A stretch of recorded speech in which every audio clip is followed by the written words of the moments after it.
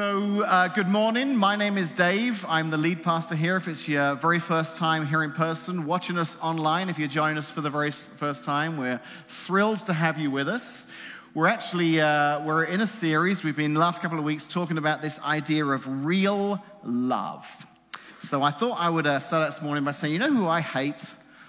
All right, so maybe hate's a bit of a strong word and doesn't fit too well in a series about love. But you know who I have a real hard time with?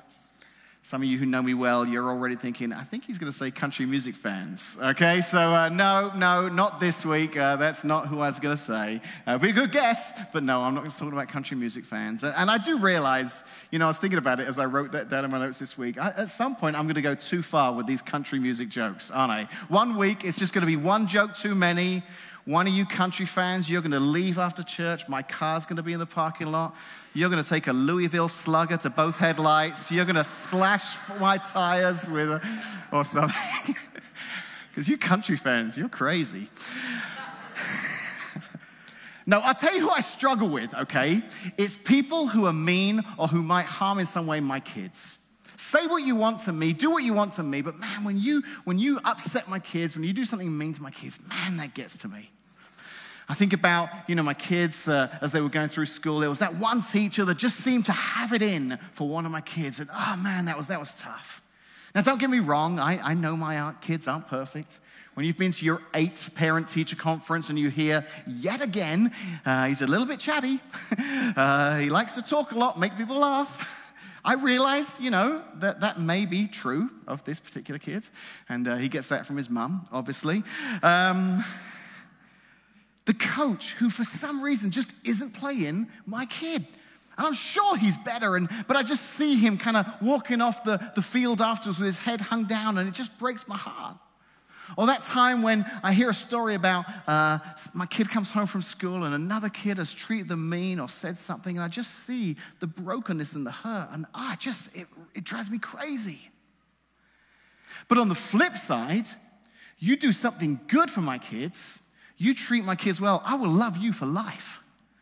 I can remember when one of my kids was younger, she was still in Connect Kids, and one of her Connect Kids leaders came and watched her play Washington Park District soccer because her and another girl from this leader's small group were on the same team together. So they came and watched my daughter play. She loved it. I've had leaders in Connect Youth who have cheered on my kids in sports they've been in, who have texted them when they're going through tough times. Those people are my heroes. I love those people because they did good to my kids. You see, for 2 weeks, we've been talking about this idea of real love. And we came up with the definition, the title, from a verse that one of Jesus' disciples himself, a guy who spent time with Jesus, wrote. His name was John, and in 1 John 4:10, he says this. He says, "This is real love.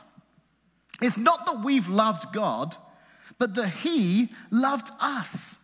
That he sent his son as a sacrifice to take away our sins." And that's what we've been talking about for the last few weeks. We've been talking about how much God loves us. Last Sunday, Andy spoke about how we are to love God in return. Did a fantastic job. If you didn't get to hear that, definitely worth going back and listening to that. But I want to tell you this morning, it doesn't matter how much we choose to love God. It doesn't matter how much we understand how great his love is for us. If we don't love his kids, if we don't treat his kids right, we're in trouble. Because God loves you, and he loves me, and he loves all of us. So we have a responsibility not just to love God, but to love one another. Because these are God's kids. In fact, John says something about this in a couple of chapters before this verse about real love. He talks about this very idea. In chapter 2, verses 9 through 11, he says, "Anyone who claims to be in the light but hates a brother or sister is still in darkness. Anyone who loves their brother and sister live in the light, and there's nothing in them to make them stumble. But anyone who hates a brother or sister is in the darkness and walks around in the darkness. They do not know where they are going because the darkness has blinded them." You see, for 2 weeks now, we've been talking about vertical love. We talked about the fact that God loves us, And then last week we talked about how we can love him return. It's like this invisible line between us and God.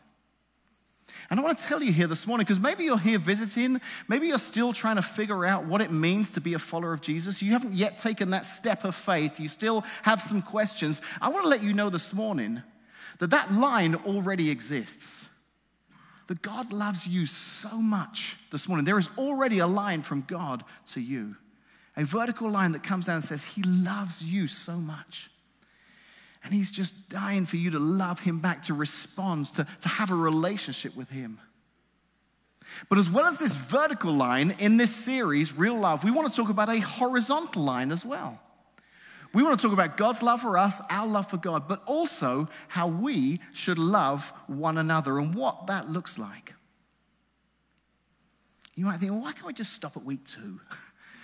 Why can't we just, as a follower of Jesus, why can't we kind of just assess our relationship with God by how much we understand that he loves us and how much we love him? Surely that makes us, great followers of Jesus. And it does, but we're stopping short because there's more than that. And Paul, another guy in the New Testament, he explains why we can't just stop with vertical love alone. He's writing to a church in a city called Corinth, and in 1 Corinthians chapter 5:20, listen to what he says of us, followers of Jesus. He says in verse 20, so we are Christ's ambassadors. Did you know that this morning? If you are a follower of Jesus, we are Christ's ambassadors. God is making his appeal through us. That vertical line is coming through us and out. Now, us Brits, we tend to have a bit of a habit of getting ourselves into trouble sometimes, and really it's because of our Britishness. We just can't help ourselves. And I found out this week that back in the 70s, there was this radio DJ in Washington, D.C., and it was Christmas time, and he thought it'd be fun for his show to contact some of the ambassadors from the different foreign embassies there in Washington, D.C., to ask them what they would like for Christmas. So apparently he contacted the British ambassador there in Washington, D.C., and he said, I'm doing this thing. I want to announce on air what the different ambassadors want for Christmas. So what would you like for Christmas? And this guy, being typically British, was a little bit anxious. He thought, well, I don't want to appear too ostentatious. And if I say something too big, they'll think I'm trying to solicit a bribe. So he thought, I'm going to go with a safe bet here. So he says to the DJ, well, I'd be happy with some aftershave and a pair of slippers. Which is so British. That's literally my Christmas list from last year. Aftershave and a pair of slippers. So he tunes in Christmas morning to listen. The DJ comes on and he says, Merry Christmas to you all. We thought it'd be fun to speak to some of the ambassadors from different countries around the world and ask them what they would like for Christmas. And he said, we called the French ambassador and he said, this Christmas, my wish is for peace and goodwill to all men. The German ambassador, he says, I want to see an end to hunger and disease throughout the world. The British ambassador, he wants aftershave and some nice slippers. Such a British thing to do. But like many other capitals throughout the world, Washington, D.C. is the home to ambassadors from all over the world. In fact, I looked it up this week. There are 175 ambassadors from different countries around the world that live in Washington, D.C. And do you know why they're there? They're there as ambassadors to represent their people, to represent their cultures, their values of the country that they are from, here in the United States, in the capital, in Washington, D.C.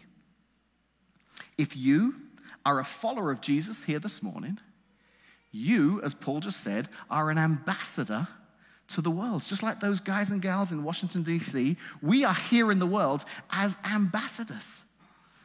So it's not enough for us just to receive God's love and to love him back. It's up to us to represent the love of God in this world. We are his ambassadors. We are his representatives, mirroring the love of God to those around us. What a huge responsibility. So that's why we really have to spend some time today and next week saying, well, what does that look like? How does real love get mirrored through us? How can we as ambassadors mirror this love of God to one another?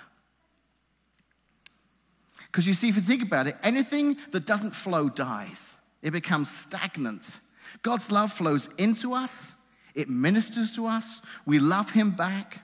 We've got this really cool thing going on between us and God, but if it doesn't flow out of us to others, it becomes like this stagnant pool of water, and our lives just begin to stink. And Jesus was pretty clear about this. Jesus was pretty clear about our responsibility to love others. Listen to what he said when he was grilled one day by some religious leaders in Matthew chapter 22, verses 34 through 40. When the Pharisees heard that he had silenced the Sadducees, these were two very famous religious groups at the time. When the Pharisees heard that he had silenced the Sadducees with his reply, they met together to question him again. One of them, an expert in religious law, tried to trap him with this question. Teacher, which is the most important commandment in the law of Moses? And Jesus replied, you must love the Lord your God with all your heart, all your soul, and all your mind. This is the first and the greatest commandment. But a second, which is equally as important, love your neighbor as yourself. And then he says the entire law and all the demands of the prophets are based on just these two commandments. There is so much packed into this short response that Jesus shares with these people. But I think it gets to the root of what was problematic back in Jesus' time, and if we're honest with ourselves, is probably problematic to us today as well. Because I don't know if you noticed, but did you see where the question came from? It came from an expert in religious law. This is the guy who knew it all. He knew every single rule. He knew the rules, and in Jesus' time, there would have been a lot of debate amongst him and his colleagues of all these rules. And it was more than just 10 commandments. There were hundreds of commandments that the Jews at that time had to follow. So they would debate with one another the merit of importance of all these commands. But there was one thing that they did all agree on. What they all agreed on was that these rules were there to be followed. And therefore, it was their responsibility to make sure that these rules were followed. So they're looking for Jesus to say, okay, which of these rules are the most important? And Jesus says this. He says, love God, love others. Love God, love others. Can you imagine how that must have landed amongst these rule-following Pharisees who'd memorized hundreds of rules, and they're like, whoa, wait. You're saying just two? It just boils down to these two? Now, I don't think they had a problem believing that these two were important. In fact, I think they would have agreed with Jesus. Yes, those two are very important, but you're saying just those two, and that's it? That seems pretty vague. And then Jesus doubles down on this, and he says, not only that, the entire law and all the demands of the prophets, they're actually based on these two commandments. And the Pharisees, this is driving them crazy. They're like, I need a list. I need a list of all the things that are right and wrong. Then every day I can wake up and in my own strength I can follow all of those rules. And better still, I can tell people how great I am at following those rules. And best yet, I can find the people who aren't following the rules and let them know that they're not following the rules, because that's what a true follower of God does. And Jesus messes it all up with this vague kind of just love God, love others. It just sounds crazy.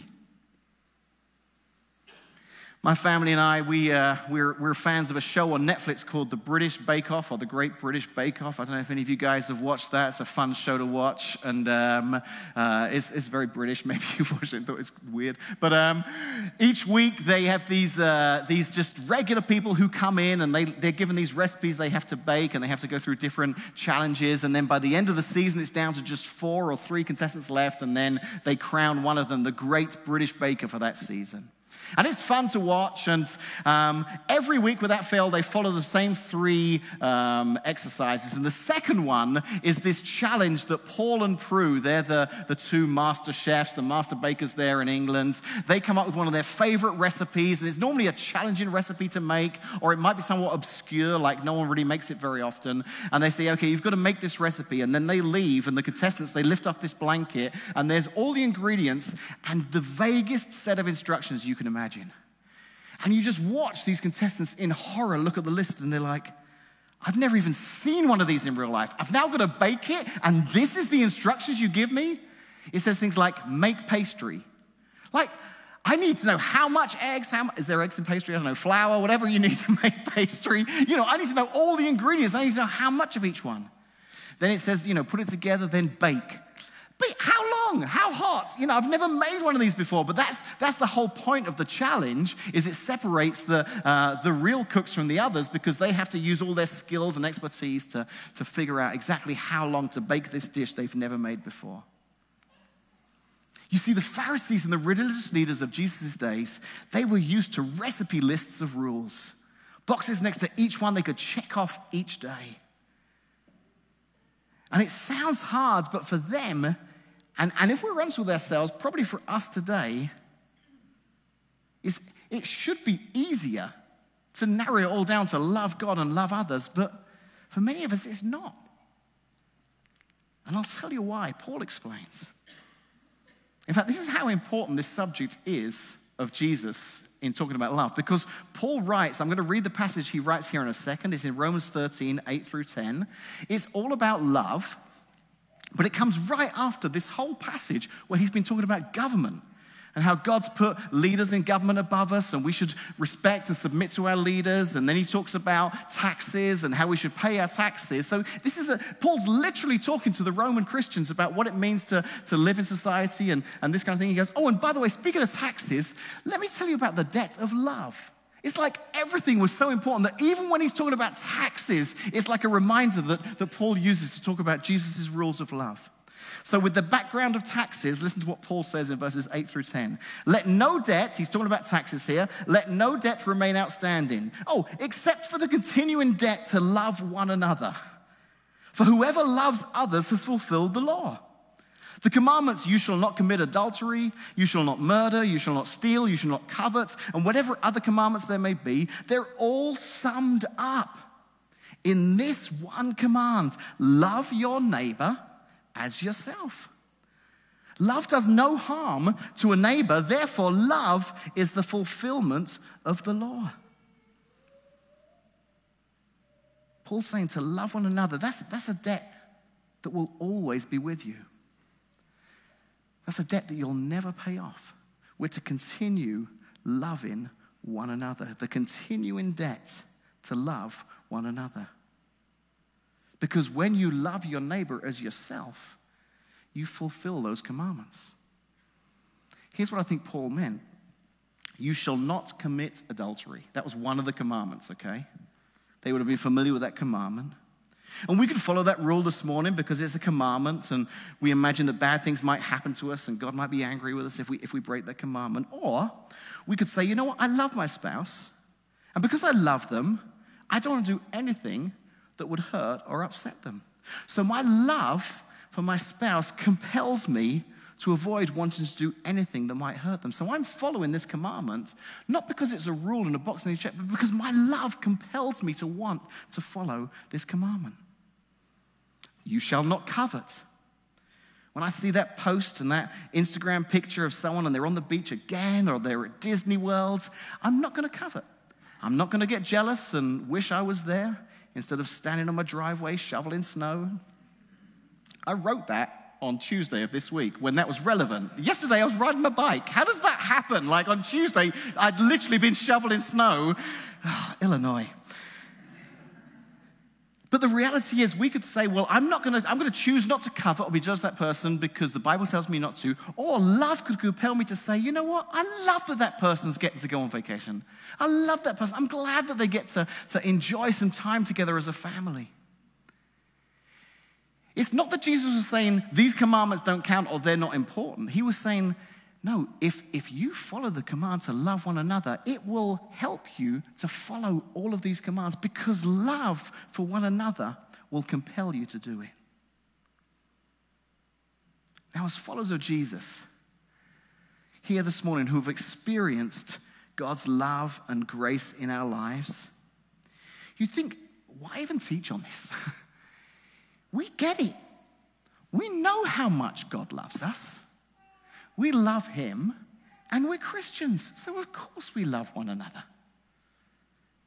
But I read a story this week, a lady by the name of Joyce Myers. Some of you might have heard of Joyce Myers, a very famous Christian communicator and author, and does a lot of conferences. And obviously when she's doing conferences, the majority of the people who come to hear her speak are Christians, okay? And she told this story. She was speaking, I was reading about it because she was speaking about love. And she said, I was at a conference once, and literally the title of my conference, the whole message for the weekend was love. I was talking about love. I was telling stories about love. She says, I kid you not. Afterwards, in the lobby, they were selling some of my books, and a fight broke out between two ladies because they both wanted to buy the last set of DVDs of me speaking about love. She said, in this conference, as I was speaking, I noticed in the front row, there were two ladies sat on one chair, like squeezed together. I found out afterwards they both reserved the chair, and neither one of them wants to give it up. They both want to be on the front row. So these two strangers squashed in next to each other because I was talking about love. I'd love it if we as followers of Jesus, this came second nature to us. But the reality is, we need to be reminded again and again and again that this is a debt. This is something that, because of God's great love for us, we now need to return and continue in that debt to love one another. You see, when it comes to loving others, I think like the Pharisees 2,000 years ago, we just want a list. Jesus, just give me a list of boxes to check. As your follower, I just want to do things that are right. Tell me what I need to do today. I'll go out, I'll do those things, I'll check the boxes. But Paul was talking about a continuing debt to love one another. You see, here's the thing with debt. Debt, and this is why I love that Paul used that analogy, debt isn't passive, is it? Debt's aggressive. That's how debt is. If you owe money, if any of you have ever got into trouble and you end up owing money, or you're in the creditors, or you've got a bill that's outstanding, you're late on your mortgage payment, you don't get a call once a year on Valentine's Day saying, hey, could you just make a payment or two on that debt you owe? Great, thanks. We won't bring this up again until next Valentine's Day. You're good for the rest of the year now. You just pay that debt when you're ready, but once a year we are going to remind you that you're a little bit of money, but then we're not going to call you again. They're going to call you every single day. And that's the danger. This series, Real Love, we're on the last day of February. Tomorrow, Monday will be March. Some of us are already thinking, well, love was like 2 weeks ago.